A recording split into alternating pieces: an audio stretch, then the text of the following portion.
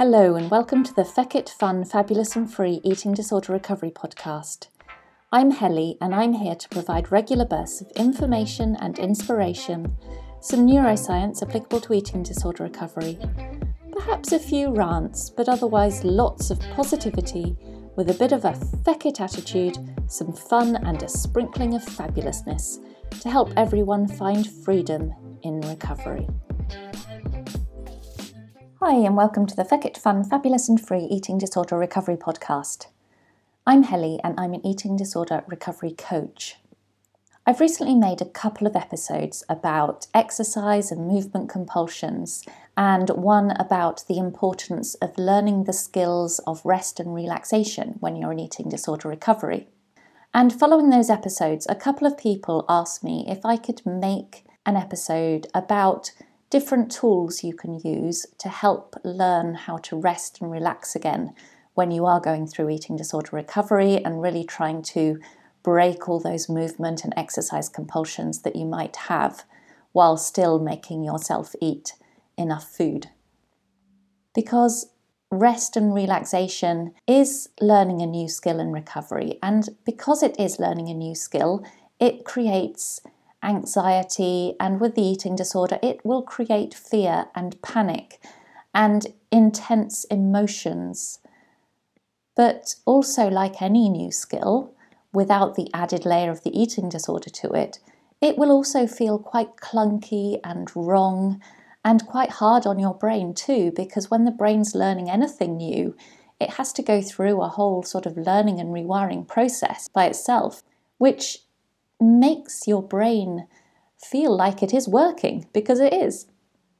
So if you want to listen to the earlier podcast first, then go away and listen to those episodes and then come back to this one. But in this one, I'm just going to give you some tips on how to learn the skills of rest and relaxation again, how to put yourself through that and or manage the anxiety and the need to move when you are relearning it. First of all, and this one your eating disorder is not going to like at all, is eating enough food. And I know you've heard it all before that you have to eat without restriction in eating disorder recovery, but even when it comes to learning to rest and relax, if you are eating enough food, it makes all the difference to being able to rest and relax. And I know your brain is telling you that the opposite to that is true, that your brain is probably telling you that if you eat more food, then you're going to get even stronger exercise and movement compulsions. So it's safer to eat less so that the exercise compulsions are less. But actually, if you put yourself through it, you might be surprised to find that if you are eating consistently high enough amounts, the need and the compulsions to move and exercise will also reduce. And that is because if we take it back to the eating disorders being a response to a famine situation scenario, then if you're restricting your food intake, your brain at a baseline level is thinking there isn't enough food in the environment, it's not safe to stop here and rest. It needs to keep moving to hunt for the food. While you're not eating enough, your brain is still going to think it's not safe to rest and relax, and it has to keep hunting no matter how physically depleted and under-resourced you still are. But once you are eating enough and consistently eating a high enough intake, then your baseline brain is going to think, okay, food is available in our environment now. We don't need to keep pushing ourselves to hunt for the food because food is available right here, right now. So in that case, it's safe to rest and relax here. And that's when some of those urges to just keep moving, keep doing, keep busy, will start to just slowly switch off when you're eating enough food, because your brain will be like, okay, yeah, we can rest here. It's safe. It's okay. Let's chill out. And that's when also the exhaustion will probably hit, when you'll start to feel like, oh my God, I don't know how I kept going for as long as I did because I am just done in. My body hurts. I just need to stop. I just need to rest. And when that happens, you need to let yourself rest. You need to keep eating huge amounts and you need to let your poor body just repair all the damage that's been done to it over the years if you're having an eating disorder. So the biggest tip I can give you, and I know the one that you really, really, really hate, is eating enough food, and that is consistently really high amounts of food. That includes foods that you're scared of, foods that are high in fat, foods that are high in sugar, carbs, all the things that you really probably don't want to be eating. Eat them all, eat them in high enough quantities, and some of those movement compulsions will just turn themselves off naturally. I know it happened to me in that way, and I know it happens to other people in that way as well. The other tip I will give you is to have a plan for what you're going to do in your most active times of the day. Have a plan that when you are usually most active in your day, make a plan to be sedentary and for things that will actually distract you at those times. So if you always go for a run or a walk at 11 o'clock in the morning every single day, then make a plan that at 11 o'clock in the morning I'm going to do this, and that's going to be something that involves sitting down and will distract me. And be really specific about that at first. Lay out the times if you need to for the whole day so that you can keep yourself accountable, and so that you know that 11 o'clock you'll be sitting down to phone your mum, and at 3 o'clock you will be watching the next episode of Gilmore Girls on Netflix. I choose Gilmore Girls because that's what got me through a lot of my recovery. But whatever it is, be very specific. Make yourself a little timetable if you need to. Pick out the times of day that are going to be particularly challenging, the times of day that that you're usually your most active, and really make plans that will keep you sedentary, and then find ways to keep to that plan. And to do that, you might want to be accountable to someone. It might be a family member, a friend, a coach, another professional. Just have someone apart from yourself that will be there, that you have to be honest with about what movement you did, as that can help to just make it real for you and make it feel more important to you, and just help you remember why you are putting yourself through this. And of course, once again, eating enough. Please just make sure you're eating enough. It will help.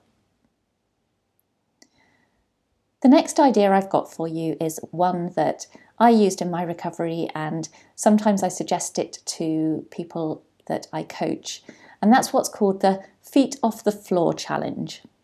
So the Feet Off the Floor Challenge is basically to spend the whole day with your feet not touching the floor for as much of the day as you possibly can. And you make it into a game. Make it into a game that you have to just be sitting down or lying down without your feet on the floor for the entire day. And the only times of day that you are allowed to put your feet on the floor is if you are walking to the kitchen from the sofa or from the bed to get food and back again. And also you are allowed to if you need to go to the bathroom. But you're not using the bathroom as an excuse to keep going, only when you really need to go to the bathroom. So yeah, make that a challenge, make that a game in your recovery. Do it for as many days as you need to, the Feet Off the Floor Challenge. It will really help rewire it. And making recovery into a game can be a really good way to keep it fun and interesting. You don't need to be standing up and moving all the time. So feet off the floor, sitting down, resting, eating for as much of the day as possible, as few steps as you can possibly do in the day. And of course, feet off the floor doesn't mean that you're doing exercises while you're sitting or lying down. Don't pick up on that one. It means that you are sitting and resting.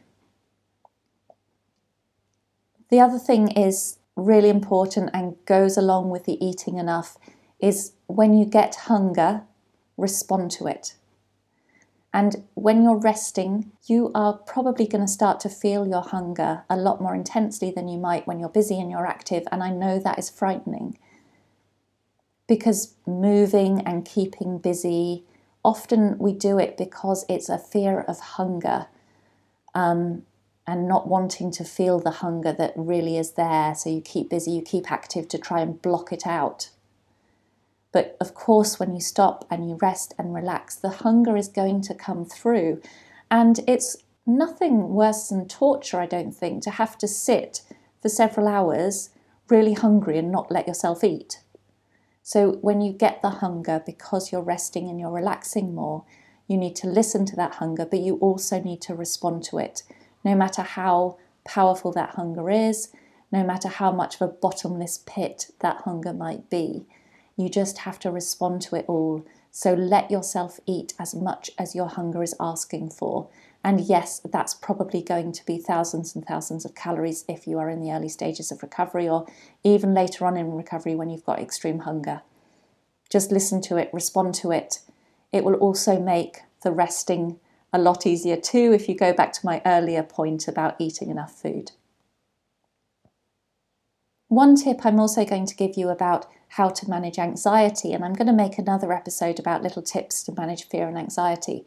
But with this one, if you find that you're getting really, really anxious, there's a breathing technique you can use called physiological sighs. And these have been found by neuroscientists to be the fastest way for the body to calm itself down and to put yourself back into the parasympathetic system, so the rest and digest system of the body. So a physiological sigh is, if you think a bit like when a child has had a big tantrum and they've been screaming a lot.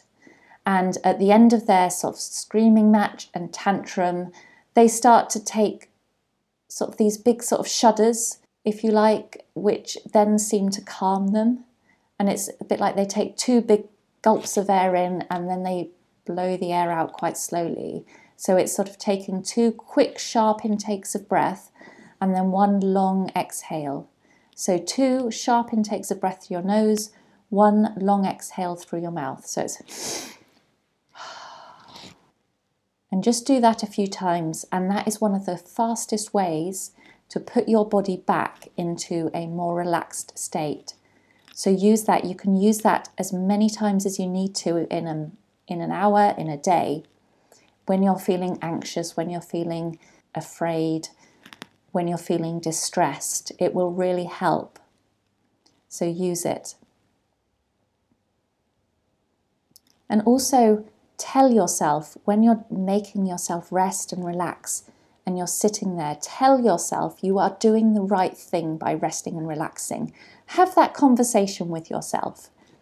And even if you don't believe it at first, even if you don't believe what you're telling yourself, just still tell yourself that I'm resting and I'm relaxing for my recovery and for my future life. Reassure yourself that this is the right thing to do. Take yourself back to your whys for recovery. Take yourself back to why you're doing this, what you want from your future without the eating disorder, the future you want where you can rest and relax as much as you want to. And the same with if the thoughts come in, which they will, because the eating disorders are so predictable, of, oh, you're turning into a big fat slob because you're just sitting and eating. Yes, you're going to get those thoughts, but again, just block them away. Tell yourself, I'm doing the right thing. I'm sitting here. I'm resting for my future, for my recovery.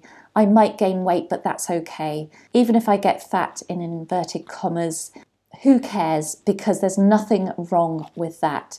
And a recovered life in a bigger body has got to be better than a sick and disordered life in a thinner body. So just keep reassuring yourself you're doing the right thing. Keep telling yourself that, and eventually that reassurance to yourself will start to sink into your brain. Once again, because I think it's very, very important, and you can't reiterate this enough, when your anxiety is rising, please eat more food. In eating disorder recovery, just about everybody tells me that they notice that when their anxiety goes up, if they eat, their anxiety comes down, even if their eating disorder is telling them that the opposite is true.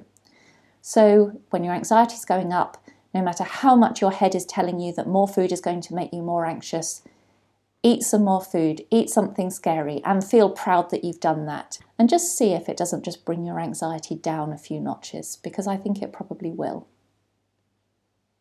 Another technique I used in my recovery, and you have to remember that my recovery was before the pandemic. So before the pandemic turned lockdown into a thing, I use the term lockdown to help myself with my movement compulsions. So I would put myself into a form of lockdown during my recovery, where I sort of built myself a little nest at home, made myself, a little space that was comfortable, that was nurturing, where I had lots of pillows, I had a big bean bag, and just made it really cozy and inviting. And I surrounded it with notes for myself too, about why I was doing this, why I was doing recovery, and I put them up around me so I could see them and that they would remind me, this is why I'm not moving from this spot today. And then I'd also tell people at home that I am in rest mode, and usually if I was feeling quite anxious, I probably wouldn't want to be disturbed, because then I would just turn into a irritable and nasty person if anyone tried to disturb me, and I could get quite snappy. So I'd often warn people not to disturb me unless it was an emergency or they might risk having their head bitten off. And then I'd try and just put myself in lockdown, just nest down, curl up with lots of food around me, put on Netflix, put on whatever it was, and try and just block the world out and try and just stop those urges to go for a walk, those urges to get up and move. And do that for days, do that for as long as you might need to. And because I also went through this stage of recovery in the summer, often the weather was quite good and it was inviting, and I wanted to go out for walks because I was thinking, look, what a beautiful day it is outside, I should be out walking. But on the other hand, I knew that to go out walking would be completely the wrong thing to do for the eating disorder. So I would literally, even though it's such a beautiful day outside, I would close the curtains. I would shut myself in the room with the curtains closed and really hunker down and pretend that the world wasn't out there being beautiful, pretend that it was pouring with rain outside, pretend that it was midwinter and it was dark outside, and just really hunker down with the food and just try and allow my brain to learn that rest was a good thing to do and rest was okay and that I was safe to be resting. And while you're doing all this, while you're putting yourself through all of this, I would definitely advise you to have your tissues ready. Have boxes of tissues ready because you might well need them.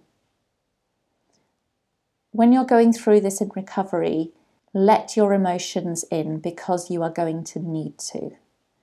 You might want to scream and cry when you're going through this, and you might be really irritable and angry. And unfortunately, you do have to go through that. You do have to go through that process, those distressing and horrible emotions. Sometimes it's like a deep depression can come upon you in this stage of recovery. But I really think the only way out is through. So get your tissues ready. Know that it's okay to cry. It's okay to scream. It's okay to throw soft things against the wall if you need to. It's okay to be irritable and angry. Warn people that you might be irritable and angry.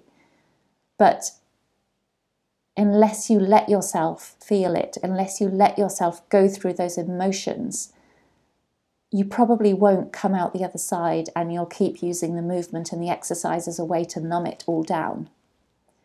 And it is awful, and it feels like it will never end when you're in it, but it will end and you will get through it if you just sit with it and just reassure yourself that, this deep emotion, this horrible stage of tears and tantrums and anger will come to an end. It will stop. I promise you it will stop. Because nothing lasts forever. So this horrible stage will come to an end if you just sit through it and keep going.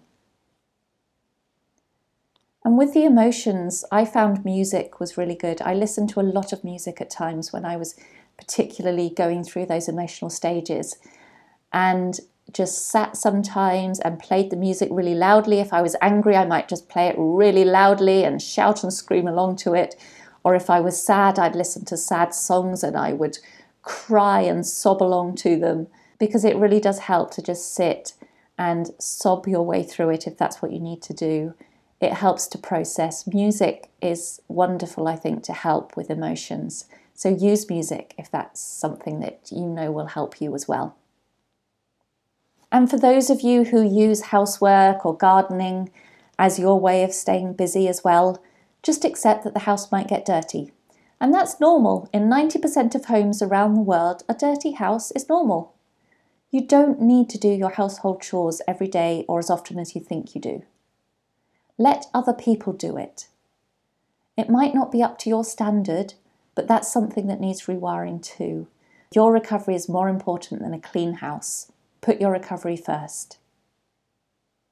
And identify other ways that you find as excuses to move and to exercise. Take public transport or the car and don't walk or cycle wherever you're going.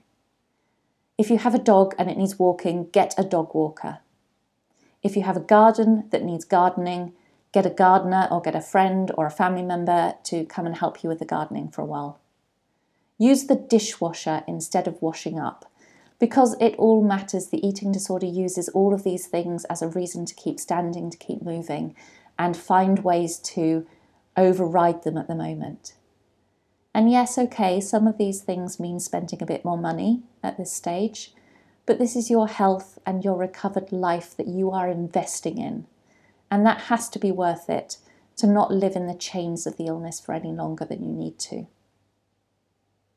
If you do still have an exercise tracker or a Fitbit, please throw it away or sell it. They are not at all needed. So get rid of it and then aim to take as few steps as possible every single day. But you don't need a tracker to tell you that. Just as few steps as possible every day. Another good way of getting out of the house without having to move is to go to coffee shops, where you can go and you can get out the house, but you drive there, you order huge calorific drinks and food products that terrify you, and sit and enjoy being around people, but in a positive and recovery-focused way. And then when you're done in the first coffee shop that day, go to the next one and go and sit in that one and keep eating. I know I did a lot of coffee shop crawling in my early stages of recovery, and it was a great way to stop me walking about, stop me moving as much, while also eating big cakes, big sandwiches, big calorie-dense drinks as well.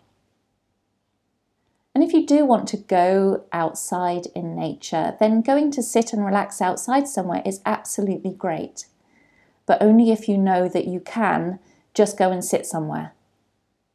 But if it's going to mean that you're going to find yourself actually walking around for 3 hours and then just sitting down for 10 minutes, then don't risk it yet. Know your stage of recovery, know what's safe for you at the moment. So yes, go and sit outside, go and sit in nature. If you can just go take a book, take lots of food and go and sit in nature in the sunshine, then wonderful. But if it involves walking around a lot and using being outside as an excuse to walk, then, don't do that, please. Another thing to do is to ask yourself, if this was my last day on this planet, would I spend it moving about compulsively like a demon? I very, very much doubt it. Then do what you would do. Rest and relax, because it just doesn't matter. And the sad truth is that even though it isn't your last day on this planet, well, I very much hope it isn't anyway, it still just doesn't matter if you do sit and rest for the remainder of your many, many days left here on this planet. Because that's a lot healthier than what you're doing at the moment, which is keeping you sick and keeping you disordered and stopping you living the life you want to be able to live. And then the more obvious things I've just added at the end of this little episode, because they are the things that you will all be thinking of already, I'm sure. There's all the distraction things to use, things like crafting, colouring, journaling, things that are mindless, as you need mindless things for recovery because you need your full mental focus to be on recovery. But just mindless things that will keep you occupied in a less stressful way when you are sitting down. So I found journaling so important to me in recovery, but also things like knitting, sewing, cross-stitch, those adult colouring in books, whatever it is that works for you that you can do sitting down that doesn't involve any sort of intense brain activity. They're all great things to do. And for anyone, who does use mindfulness or meditation, then do that as well. I've always struggled a bit to get into mindfulness and meditation, but I have tried it in the past, and I know when I have made myself do it, it is powerful.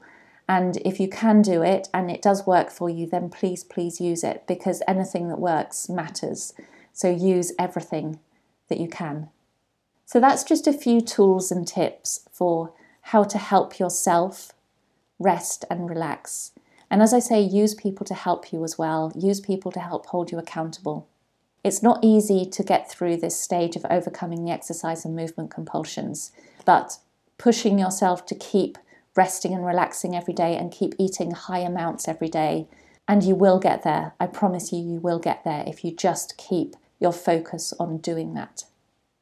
So that's been quite a long episode. If there's anything else you want me to talk about on this podcast series, then please let me know by email. Otherwise, if you want to know more about my coaching, then you'll find me on hellybarnes.com. And I'll speak to you again soon. Bye-bye. Thank you for listening to the Feck It Fun, Fabulous and Free Eating Disorder Recovery podcast. Don't forget, eating disorder recovery doesn't have to be boring and doesn't have to be serious. Now go and grab yourself some food and have a fabulous rest of the day.